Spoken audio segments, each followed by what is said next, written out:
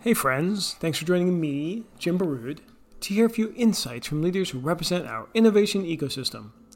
Today's chat is with Richie Etwaru, co-founder of Mobeus and the pioneer of immersive artificial intelligence. I'm co-founder and chief creative officer of a company called Mobeus. We've been around for about 3 years. We were in stealth for about 2.5 of those. We just started to engage with the market, and we've been working on something called Immersive AI. This is a combination of machine learning, computer vision, and principles of the natural user interface. Think about it as Minority Report meets the metaverse without the need for a headset. That's the big part of it. Having a lot of fun. I'm in the tech and invention part of it. And I've got a really, really awesome co-founder named Mike Sutcliffe, who's doing all the commercialization and the strategic partnerships. Fantastic. I can't wait to see the demo that you're working on, but I really want to hear your story because I think you have a really fascinating and very unique background. So tell us about your journey in technology and into innovation and entrepreneurship. My story is of the archetype of an entrepreneur's journey. I was born in South America, in Guyana, which is a British colony, and I migrated to the US and did undergrad and the rest of my education in the US. So computer science major, hacker-ish by definition, I suppose. Grew up during the AOL chat room time and the internet. And then my career is broken up into three parts. I was on the buy side of technology in the financial services industry. I spent some time at Prudential Securities, which is now Wells Fargo, Lehman, which is now Barclays, and then UBS. And then on the sell side of healthcare, and then in entrepreneurship. Those three sort of parts of my career have a single thread about them. I always seem to find jobs that are at the pioneering front of the trend at the time or the trend to come, or the jobs seem to find me. At Prudential Securities, it was desktop computing. And I was involved in building the first interface between the IBM CICS mainframe and desktop computers, so that financial service executives can kind of use a desktop app. At Lehman Brothers, it was a lot of the mobile banking and internet banking. At UBS, it was a lot of enterprise social, mobile banking, and cloud computing. And that was my buy-side experience. Then I went to the sell side in healthcare, which is really different. You have a really good appreciation for technology salespeople at that point and solution providers. That was a little bit of a wider berth. So that was an industry view, not like when I was in financial services in one organization. And there was a lot of cloud computing and some of the decentralized stuff with blockchain.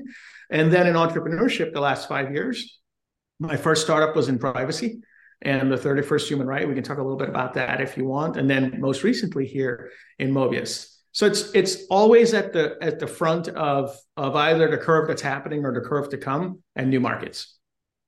That's really interesting. And let me just dive into that a little bit. When you say the buy side and the sell side, for people who aren't familiar with that terminology, what does that mean?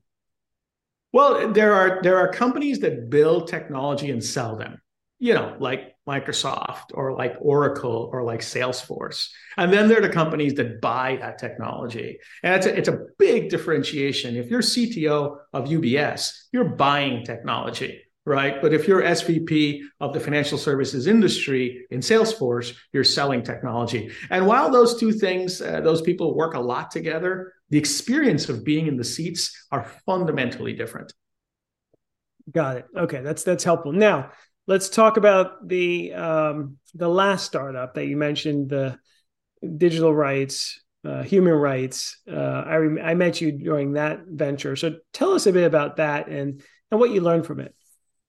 Well, the thesis was really, really simple. The thesis was that just like we can get primary income from our labor because there are labor laws, and we can get primary income from our intellectual property, our thoughts, because there are IP laws, the thesis was that we should get primary income from our data as well. Because just like our ideas come from us and our labor come from us, our data comes from us. And so the whole idea was that there ought to be a new relationship between consumers and corporations about this exchange of data that starts with the I accept button that you click on. The go-to-market was around a new human right. As everyone knows, we have, or if you don't know, we have 30 human rights. So at the time, we had defined boldly a 31st human right that would classify human data as human property. And the entire thesis was that property law was perfect to now build those relationships between consumers and corporations. We got all the way to a term sheet on a Series A. And 3 days before we were supposed to close, we had the COVID lockdown. And that entire entrepreneurial journey went up in flames. Wow. What a story. And then, so what happened then? I'm sure that was devastating. What was your next move besides selling a little bit? Yeah. So there are two ways that a company can end, right? A startup company can end because it had to end, right? So internal things are sort of, things that are within your control, and then things that are completely outside of your control. With Humanity.co, the COVID lockdown was completely outside of our control. So the first thing I did was I went to my wife and I said, hey, that plan that we had, the stock market is dropping. We don't have enough years left anymore. And by the way, there's no company anymore. And I was looking for some spousal comfort, I guess. And we had young kids. We had a 6-month-old, and she was burping a baby. And she looks at me and she said, well, I didn't marry a guy with one idea. And that was essentially the transition from, oh my God, this idea is not going to work. I have to think about what is the future now in the context of COVID, and what do we think is actually going to happen next? And that's where Mobeus was born. Okay, so take us through that sort of process and that timeline, right? We're in COVID. You have this really neat idea. Everyone has neat ideas, right? Taking it from someplace where it's an idea in your head to where it is, for example, where Mobeus is now, is extraordinary. So talk to us about that sort of timeline and journey. Well, the idea started full crazy. Today, it's kind of half crazy, quarter crazy, but the idea was full crazy. When I looked at COVID a couple of weeks in, the thing that jumped out at me was that we're going to be remote more.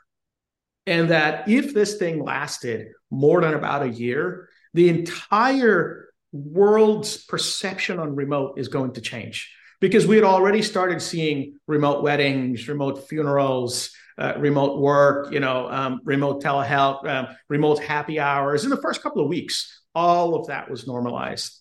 So the thesis was that if we're going to be remote, how are we going to actually extract more from this experience? How are we going to feel more? How are we going to exchange more? How are we going to go past these kind of square boxes that we're looking at here in front of us? And how are we going to transfer more to each other? That was the big thesis. And at the time, the VR AR market wasn't really a thing. It was about a year after that Zuckerberg renamed Facebook to Meta and really made the metaverse a thing. And I looked at the headsets that were in market, and I looked at the Oculus. Everyone's got one in their basement, right? And I looked at it, and I just didn't feel that where humans were going to go is that we're going to stick headsets on our heads forever. I just didn't think that was going to be the future. And more importantly, I'd just become a dad. And I looked at that and I said, the last thing I want for my kids is for headsets to be on them 8 hours a day to consume all the experiences that were out there. So the big idea was, could we get more transferred on the screens that we had? We see it in the movies all the time, right? Tom Cruise, Minority Report, right? Iron Man, all this type of stuff, but it's just movies. And I had a crazy idea that these screens that we have right now could actually transfer more than what we're able to transfer through them. Full crazy, no idea where to start and how to start. Seed funded it myself to find the first developers to try a couple of things. We got a breakthrough at about $100,000 of engineering. We got the first breakthrough that says, these screens can do a lot more than we've been doing with them. We looked at the academic literature. There was nothing there. We looked in the patent world. There was nothing there. And that led to capital raising and building of a team. And today, we're not full crazy anymore. What I'll show you a little bit later on is that we can transfer a lot more through these screens, and it won't require a headset. Got it. Okay. That's very helpful and very exciting and really extraordinary. So let's get into the demo then, and then we could talk about industry and things like that afterwards. How's that sound? So let me share my screen. Just for a little bit of housekeeping, there is no new hardware on my machine. This is a Mac. This is commodity hardware that's here, and I don't have any devices on me. So I don't have any hardware on my hands or on my head or anything like that. What you're looking at is what we call Airglass 2. And this is an immersive and interactive experience that is on the screens that we have already. Let me show you what I mean. I'm going to log into an experience here. Here I am in what we call the Mobeus lobby. You'll notice that I'm in what looks like a virtual world, okay? And if I move my head to the left or to the right, you're seeing a reflection of my perception. But as this screen reacts to my head, what I am getting is a perception of depth. If I lean forward, the screen leans in towards me. If I lean back, the screen leans away. And this experience feels completely different from the experiences that we have with the flat 2D experiences that we have on the screens today, right? So if I move around, what I'm feeling is I'm feeling this perception of depth where it feels like I'm in a much more intimate relationship with the content that's displayed on the screen. Now, a lot of us have seen these before. You've seen it in AR and VR headsets. This is without a headset.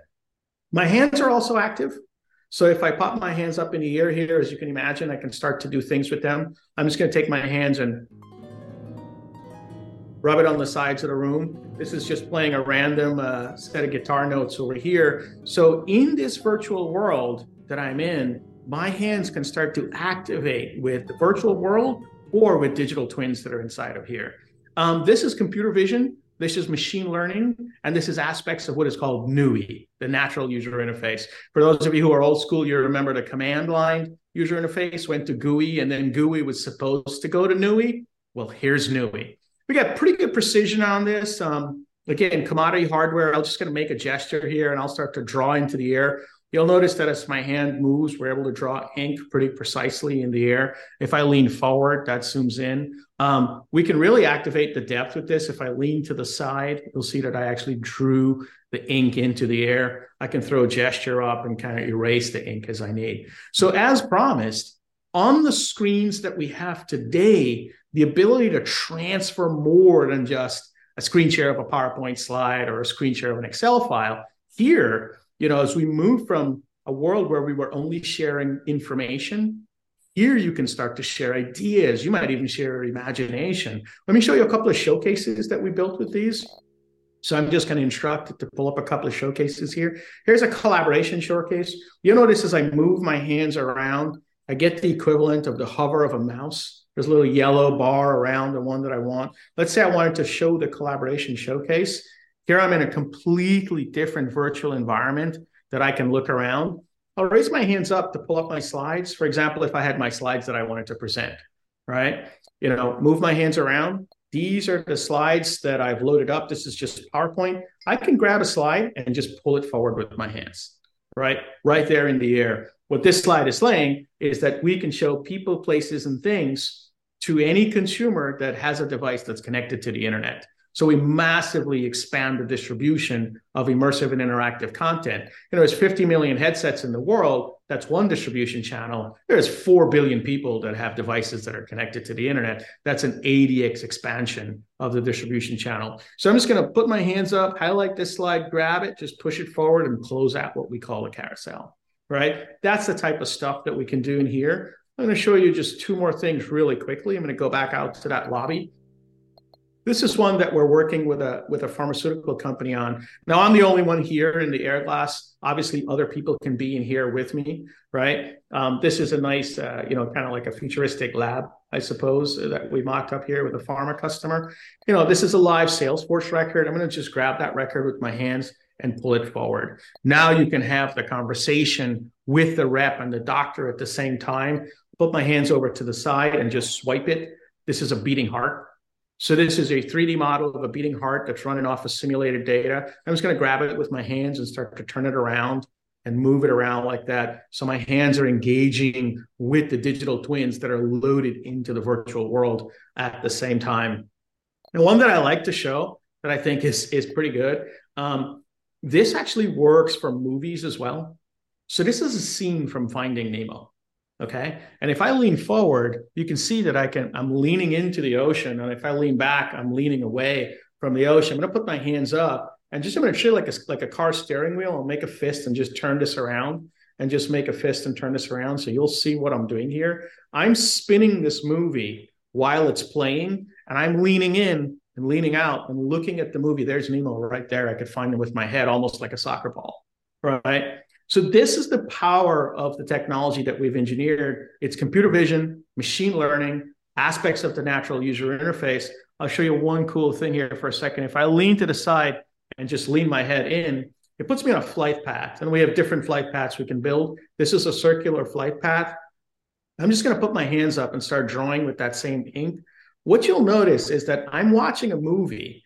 I'm spinning my perspective in real time, and I'm drawing in 3D in that movie. So any Pixar movie, any Disney movie, kids can now interact with the objects in there while they're watching the movie from different perspectives. Of course, this is not going to sell more goldfishes or Nemos, but I wanted to just give you a point of view around how this immersive AI behaves on the devices that we have today, on the media that we already use. I'm going to use my hands to spin it around now. I'm spinning around the drawing. I'm going to zoom out so you can see that I did in an ocean while Finding Nemo is playing to random data. So that's a little bit of what we are working on here at Mobeus. And that's why, but when I said we were full crazy to start, we were full crazy to start this. And I think we're a little bit below half crazy now because we have these showcases that we're starting to work with, really pioneering customers with. That is fantastic, Richie. I mean, it is so extraordinary. The possibilities are sort of endless, right? I mean, you showed entertainment, you showed business, you showed health, right? And there's obviously learning. What do you see as sort of the most sort of opportune sectors, for this technology? So there's three that we're seeing the most interest in. Number one is CPG. So this works on the web. You can turn an entire website immersive and interactive. So think about you go to esteelauder.com, and now you could just swipe through the different products that they have, grab the one that you like, spin it, open it, take a look at it, zoom in, look around, and get a feel for what that looks like. A lot of the early work that we're doing, the fact that you can have this deeper relationship with the screen now, where you can transfer more information with each other, people are looking for a collaborative experience. So we're building presence into the experience on the web. So you go to a flat website, you see a product, you like it. But if you wanted to go into the showroom with someone from that organization, now we put you into that showroom, we load the product up into the middle, and you're having a video call in a virtual world with the digital twin of the product at the same time. So that's category one of the experiences that we're seeing. Category two, you hit on right away, training, upskilling, right? A lot of what's going on right now is fear around the commoditization of knowledge work.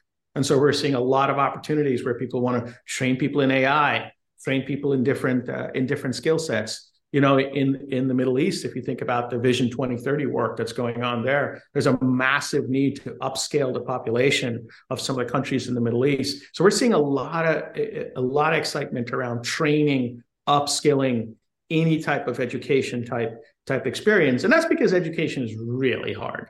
Like Zoom and Teams were meant for, I couldn't make it to a meeting, so I'll show up in a rectangle, but it wasn't made to engage students in that parent-teacher relationship. So we're seeing a lot of that. We're experimenting with some universities in the US as well. And then third is around the real representation of data. There's a lot of flat data in the world that you can look at. That's a chart or a supply chain of an oil company, right? But you look at it as a table or as a chart. We're seeing a lot of interest in visualizing that data in 3D so that you can start to see that data from different perspectives and tap on a specific area and expand the node and see what it looks like. I think these are probably still the geeky use cases. To me, the things that are really obvious is like I look at my television and just swipe it to change the channel. Like that is probably the most obvious use case to me, right? Because it works with the screen and the camera, you don't need a keyboard and a mouse. And so if you think about those TVs that you see for advertising at an airport, for example, now when you stand up in front of that television, if you add a camera to it, you can engage with that content without the need for a keyboard and a mouse. The real invention here is a photonic peripheral, right? So we've had electronic peripherals, which are electricity-based, the keyboard and the mouse. This is light-based, so we call it a photonic peripheral. The human body is the controller. So I think this is going to evolve. There's no question in my mind that every screen will be immersive and every volumetric unit of air in front of that screen is going to be interactive. What's going to be the killer use cases? I mean, man, that's like seeing Amazon when AOL chat came out. It's really hard to tell. Right. And so we're now in this age of generative AI, and obviously you guys are using AI, have been using AI. And so is there a marriage between the two? Is there something that you're seeing that you didn't see 6 months ago that is really getting you even more excited about the possibilities? Absolutely. Absolutely. Generative is massive, right? I mean, it's just probably one of the biggest things I've seen in my lifetime. And even as a pioneer in the space of AI, as a subset of AI, it is so big that you have to respect it and give it its credence. From an AI perspective broadly, at first I'll say AI has been around for a long time. More than 4 billion people in the world use AI, I would estimate more than 10 times a day, right? Every time your car corrects you when you're going too close to the lane, that's a form of AI, right? Machine learning was taught to look at the lane using computer vision in real time, right? Every time Siri tries to talk to you when you're not actually talking to her, that is a form of AI as well, right? Every time Netflix suggests a new movie to you based on your watching preferences, that's a form of AI. What's unique about generative is the fact that not only can you actually massage information now, you can get inspiration from it, right? And that inspiration is very, very exciting to me. If you think about marrying generative with some of the NERF-like technology that's out there that can turn 2D images into 3D environments and some of the generative 3D things that are coming up, I think that when generative starts to generate 3D experiences at consumer scale, the amount of 3D content that will be created is going to create a vacuum for our viewing mechanism, right? Because everything is going to be 3D, and you're not going to put on a headset or a smart glass 8 hours a day to just consume it. So I actually see generative, not the text version of it with Chat GPT specifically, but the 3D artistic creative version of it, creating an avalanche of 3D content that's going to have to be distributed. And we think we're positioned opportunistically to deliver that with software as opposed to deliver it with hardware. The software distribution channel is 80x broader than the hardware distribution channel right now. Right. And let's go back to even Zoom meetings, right? Or even just, collaboration. This could enhance that and make it so much more rich, right? Yep. So we put out Airglass in the market. Airglass is in 2D, and Airglass competes with Zoom and Teams. We have pilots that are going on with enterprises. We're getting a lot of feedback. The secret inside is that Airglass is going from 2D to 3D.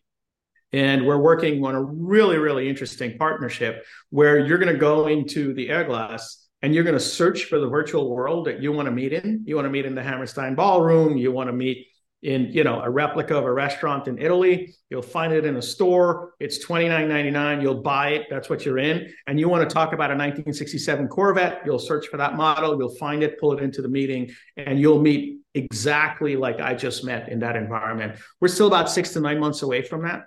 But the Airglass is going from 2D to 3D. Collaboration is our first use case. That one was sort of like, it's easy to figure out that collaboration was the one that we would start with, but education, CPG, and data visualization are also areas where we're seeing lots of interest. Right. Oh my God. I'm just thinking in my head the possibilities of bringing different environments, even for personal conversations.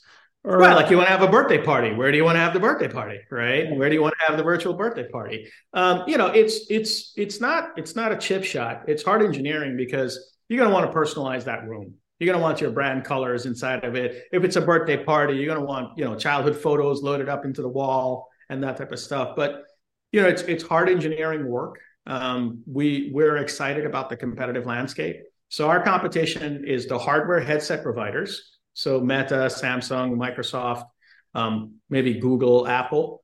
and then the AI providers. Most of the AI providers are focused on generating content. We're focused on delivering that content. And so it's a nice open pocket for us. We're still a small company, but we think it's a big enough market where we'll be able to take substantial market share over the next decade. Right. Wow, that is amazing. Now, what about the industry, the sectors as a whole? Obviously, we've seen a lot of changes over the past few years. What are you seeing that's getting you excited or of concern? Well, I think I focus on three different sectors of the market. I focus on the capital sector, right? And that one has its own dynamic right now. I focus on the tech sector. And of course, I focus on culture, right? What's culture doing? So I think from a capital perspective, I think it was Warren Buffett that says, when the tide is out, you see who's swimming naked, right? A lot of great companies are going to evolve from this capital crunch. Right? Because this capital crunch, we too at Mobeus, this forces you to go back to first principles as an entrepreneur, go back to product market fit, go back to unit economics harder than you would have when capital is easy to get created. So while it is a difficult time for an entrepreneur in the capital markets, I think this is where pressure makes diamonds. And I think great companies are going to come out of this. Broadly, from a tech perspective, I think generative is probably going to really change a lot of things. I think what's going to change here is the style of work. Peter Drucker famously said we were going to go from manual work to knowledge workers. And the motor was invented, right? And when we saw the motor the first time, we didn't realize that it was going to create all these amazing machinery, and companies like Caterpillar were going to be built out of it. I was on the equator when I saw the motor for the first time in South America. All you think about is a fan because it's hot like hell, right? The thing spins, right? Make a fan, right? But the motor commoditized the knowledge, the manual worker. And at the same time, the PC was introduced that created this ability to share information that really opened up the knowledge worker, right? I think the same thing is about to happen. It's going to take about 10, 20 years, but generative is going to really commoditize that information sharing, right? That information finding, that information assembly, that information gathering. And something is going to have to open up the aperture for us to share more with each other, where we're going to move from sharing information to sharing our ideas and eventually, hopefully, sharing our imagination. Obviously, I think immersive AI is what's going to open up that aperture. So I think work is going to change fundamentally, because work already got hit by COVID, and it already changed from in-person to remote. And now it's getting hit by generative. And hopefully we're going to enable it by immersive. These types of concurrent global, this is not US, this is not North America, this is not Asia, this is not G20, this is global, three concurrent macro things working in tech at the same time. It's going to change work. And when work changes, it changes the family, it changes the household. I mean, think about it. Toll Brothers, if they're not doing it already, they should be doing it. They need to add another room to the model of the house called the home office, right? And that home office has to be instrumented completely differently, not with mahogany wood on the walls, but screens on the entire wall. So I think that's the big thing in tech. And then with culture, look, I think the metaverse prepped culture for this kind of deeper connection with technology, but the privacy scandals have scared culture like crazy about this relationship with digital. So culture is kind of in this bifurcated moment right now where we're really excited about the future, but man, do we hate what the future did to us the last time, right? And so that's where I see the market dynamics are, and the macro sort of structural issues that are in place. And as an entrepreneur, right, you play those against each other and find your moment, so to speak. Right. And now you've just gone through two startups, right? The last one and now this one. Any sort of seminal lessons learned that you want to share with folks as far as those two ventures?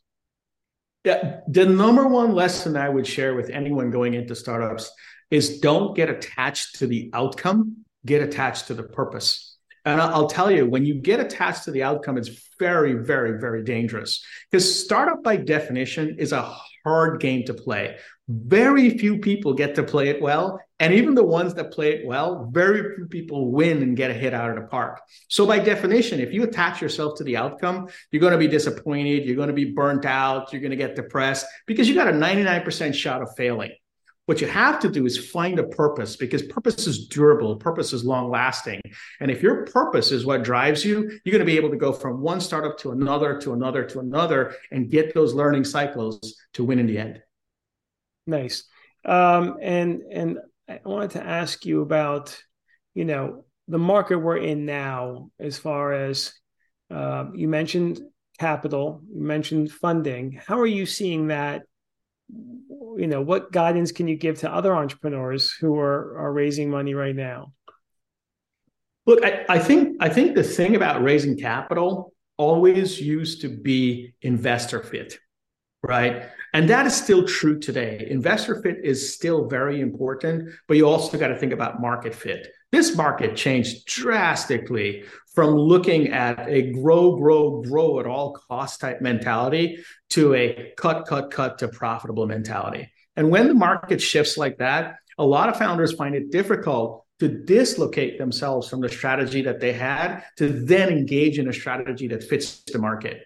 So I think investor fit still matters. It matters now more than anything else, but also that strategy fit has to matter. Even we at Mobeus, we were playing the bigger, broader play. And as the market changed, we needed to productize immediately to get to revenue. And I'm seeing a lot of other startup founders go through that same cycle. Now, some people struggle because you look at it and go, look at it. It's amazing. It's obviously going to work in 10 years, but that's not what the market is looking for right now. The market is looking for something that's going to work in 10 months. Got it. And for folks who want to test drive, demo, experience Airglass or other products that are coming down the road, how can they best do that? Easy. Go to Mobeus.com and request a demo.